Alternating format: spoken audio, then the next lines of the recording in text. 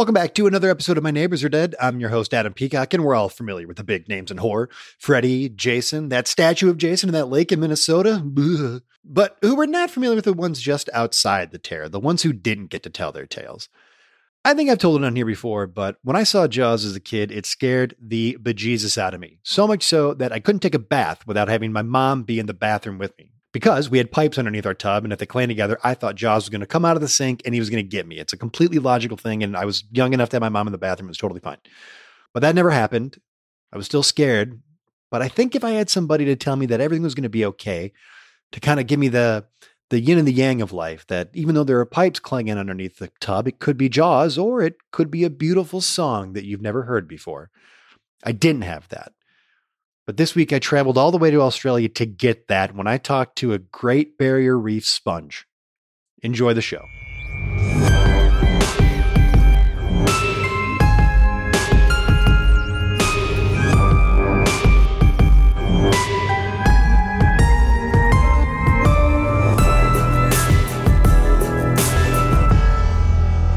Welcome back to another episode of My Neighbors Are Dead. I'm your host, Adam Peacock, coming to you this week from a place very far away from where I'm usually coming to you from. I'm in Australia and I'm at the Great Barrier Reef, and I've never done this before. I've had such an interest in the world around us, and I'm hoping to have a little bit of that mystery solved here. I'm talking to a sponge here at the Great Barrier Reef. Sponge, thanks for joining me.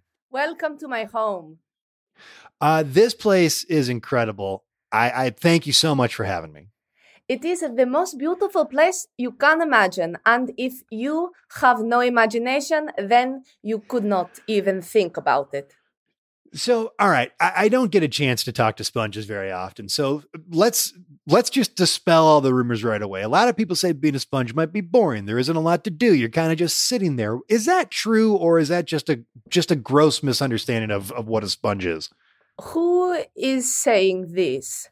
You know, I think just kids who are studying sponges in high school and in college, and they don't find them to be really fun, and smart ass teenagers mostly. Well, I am honored to be discussed at all, but I will say this: I am only in one place, and this place is all I know. But it is a wonderful life to be able to appreciate what is happening around me. It's a common, how do you say? In Greek, we say Zen Buddhism. You know this? Yeah. That we say that in the States as well too. Yeah. To be Zen is to be appreciating in the moment what is happening. I cannot move, so for me, I am having only to see and to appreciate. So to me, I am the Zen. There is a lot of beauty around us. I'm looking at just this beautiful water, and it's Tell just me what you see. Well, I'm looking. What you see. I see. It's very clear, but it kind of descends into a little bit of darkness, which is very, very. It's very cool and also very scary because you don't realize how big this place is until you get here. Yes. There's a lot of green around us. There's some nice green around us, which is nice. Any fish that you see, you tell me. I introduce you. Sponge, okay? I'm not smart enough to know their names, but I do like the big one over there, that big kind of yellowish clear one. That one's very cool. That is a buoy. A buoy? Yes. Very cool. See, this is so great. I don't get a proper education most times in the show. That medium-sized blue one over there is very cute. Yes, a buoy as well. So here is the trick. If the fish is round and it is above the water, that is a buoy. If the fish is shaped like a fish and is below the water, is a fish. Okay? Oh, okay. Okay. So this is my own ignorance coming in here because I don't hang around here very often. But the buoy is beautiful. It's buoy beautiful. Is very beautiful. Yes. It's gorgeous. Some of the nicest I've ever seen. So there's a lot of beauty here there, but from what I've read in books and what I've seen on, documentaries, there's also a lot of, darkness in the water, the circle of life, the give and take. There's always a bigger fish is a saying that's out there. So how do you deal with the other side of the beauty of what can only be described as the horror of the ocean and the water? It is suffering. It is unimaginable pain. I have lived for hundreds of years, but I watch fish die every day. And you are, for being a human man, you know exactly when you say there is always a bigger fish, you are going to die. Yeah. If you are a fish in the reef, it is safe to say you are going to die tomorrow. This is how we live. And I'm glad you are here because I think I know what you want to talk about.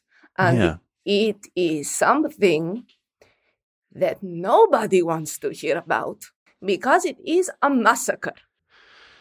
Well, I think I know what you're referring to. And yeah, that is kind of what I would like to talk about. And only in as much as you would like to talk about it. I witnessed a massacre. And everybody who was alive now is dead. Mm-hmm. So I am the only one who can tell the story. And thank you for having me.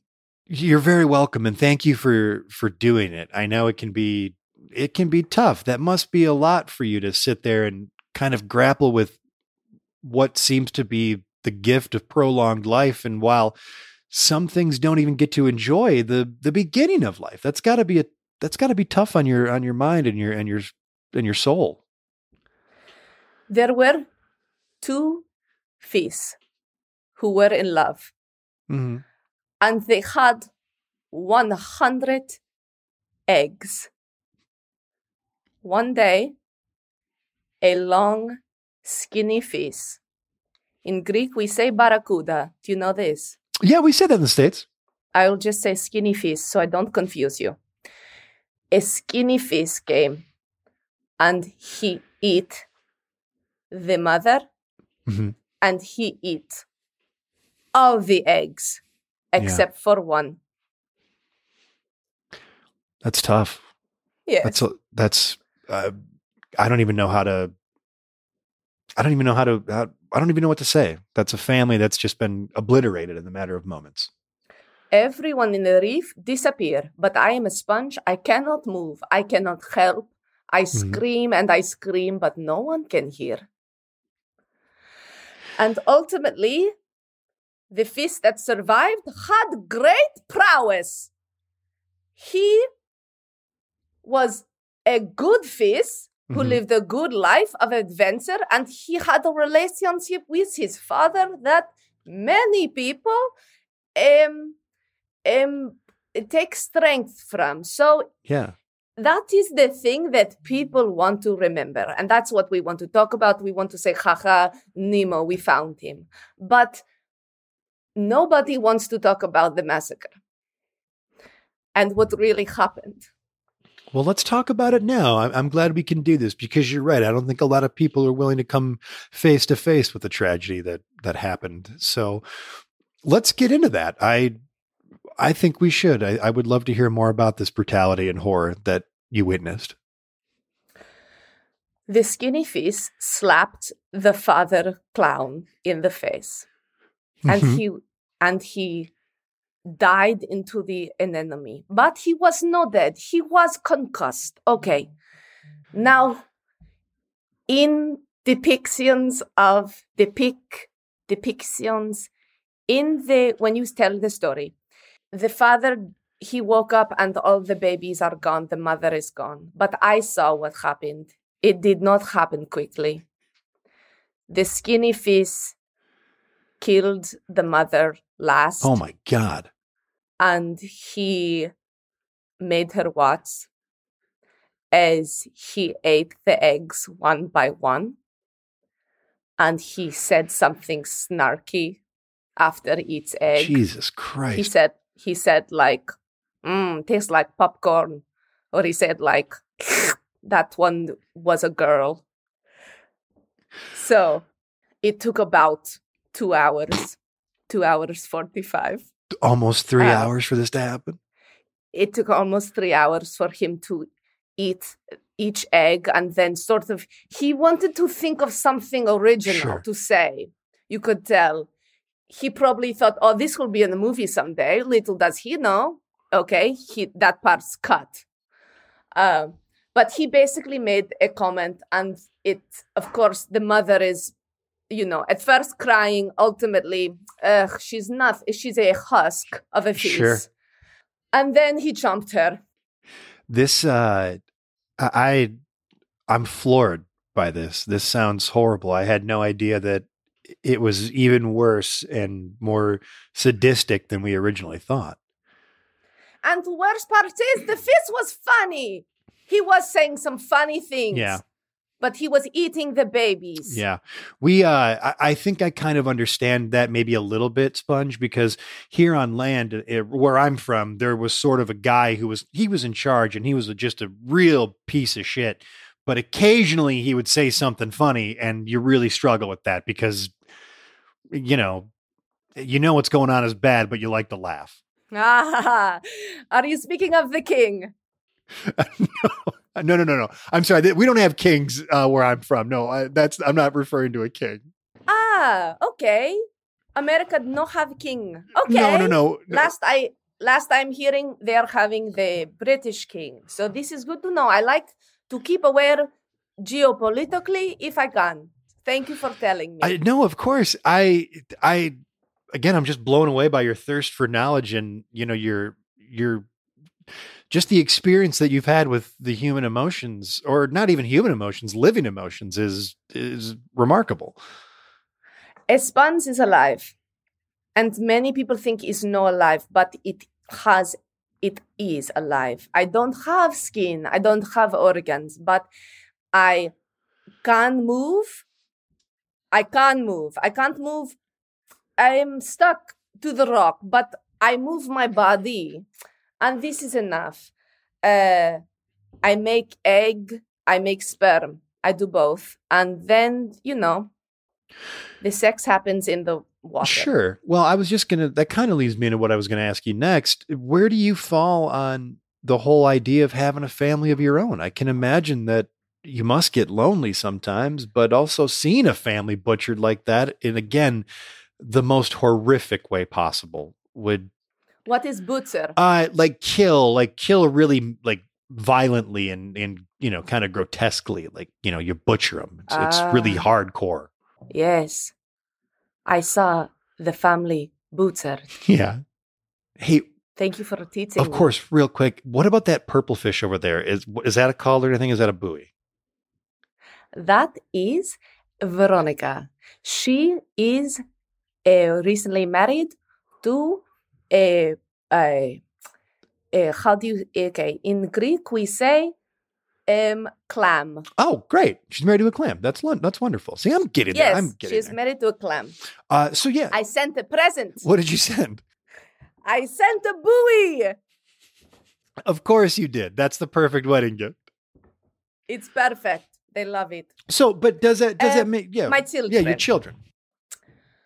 I have children. I don't know who they are or where they are because of how I say the sperm and the egg. I produce them both. They go into the water. They mix or they don't mix. It's not up to me. And then it float. I don't know how far. I was once this thing too. Yes. And I floated very far. So I think I am a part of the world, and the world is part of me. That's really beautiful. That same guy I was referring to who would do horrible shit, but sometimes would be funny, he also spread his sperm around and doesn't really know a lot of his kids either. So I think there's a lot of similarities between our world and yours. Maybe I can be the next American king. I would say no butchering children. That's a great thing. Don't butcher. I think you would probably win on a platform like that. Do not butcher today. Do not do it tomorrow. So you don't know. It's kind of an ambiguous thing about your children. You don't really know them, and again, seeing that, what is that duality like? Seeing the beauty and the horror of the ocean, the ability to father a family, but to never really know it. What does that do to you? Like, does that impact you at all?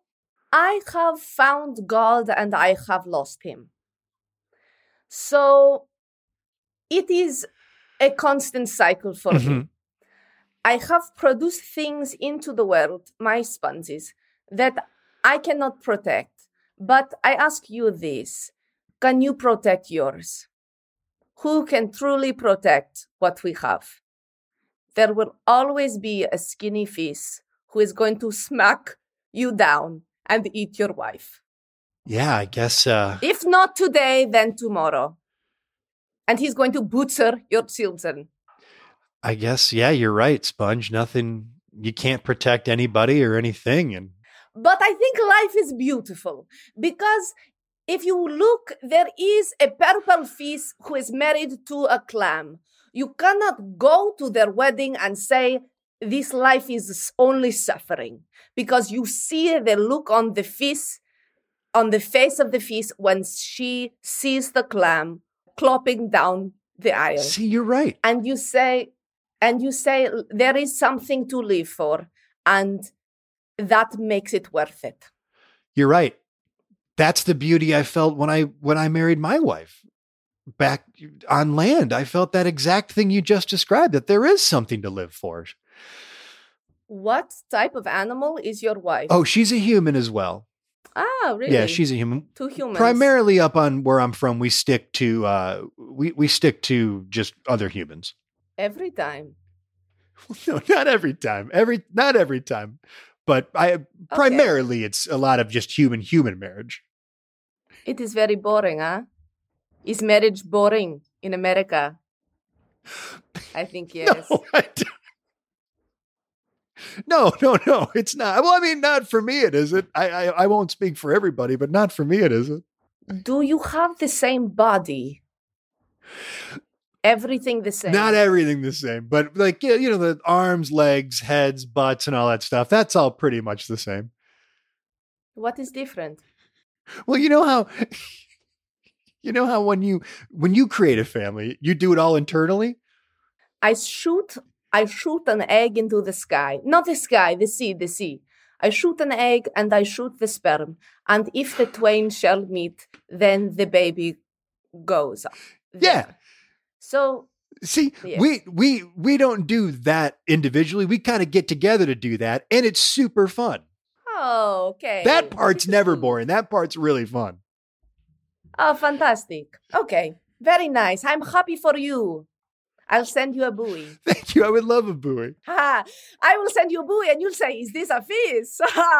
I got you, Adam. Adam. You know what? I want to meet your wife. Well, Sponge. Be careful. I'm going to bring her here. You know what? I'm going to bring her here. We're going to come back and we're going to say hi. Oh, fantastic. Sponge, Fantastic. I feel like even though, something horrible happened, I feel like I have such a great positive outlook on the world. And even if I don't, that's okay too sometimes. And that's really because of you. Oh, I thank you. Well, Sponge, thank you so much. I can't wait to introduce you to Allie. Of course. And one day I will die. Sponge, ladies and gentlemen. Thank you for listening to My Neighbors Are Dead. I'm your host, Adam Peacock. The show is produced by myself, Nate DeFort, and Ryan Countshouse, with editing done by Nate DeFort. Our original music was composed by Jesse Case, with additional music by Dane Halverson. Our artwork was done by James Mulholland. And as always, we want to give a very special thank you to our old pal, Mark Nashon. I want to thank Claire McFadden for coming by and playing a sponge. If you want to know what Claire is up to, you can check her out on social media at CZ McFadden. And if you're in Chicago, catch her on the Second City main stage. If you like the show and you want to support us, go to www.patreon.com/myneighborsaredead, where you can find new weekly bonus content only available to our Patreon patrons. If you have yet to rate and review the show on Apple Podcasts, please take a second to do so now. It helps us grow and it helps new neighbors find the show.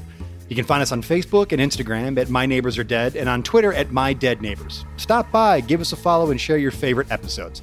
Thanks for listening, and we'll see you next week.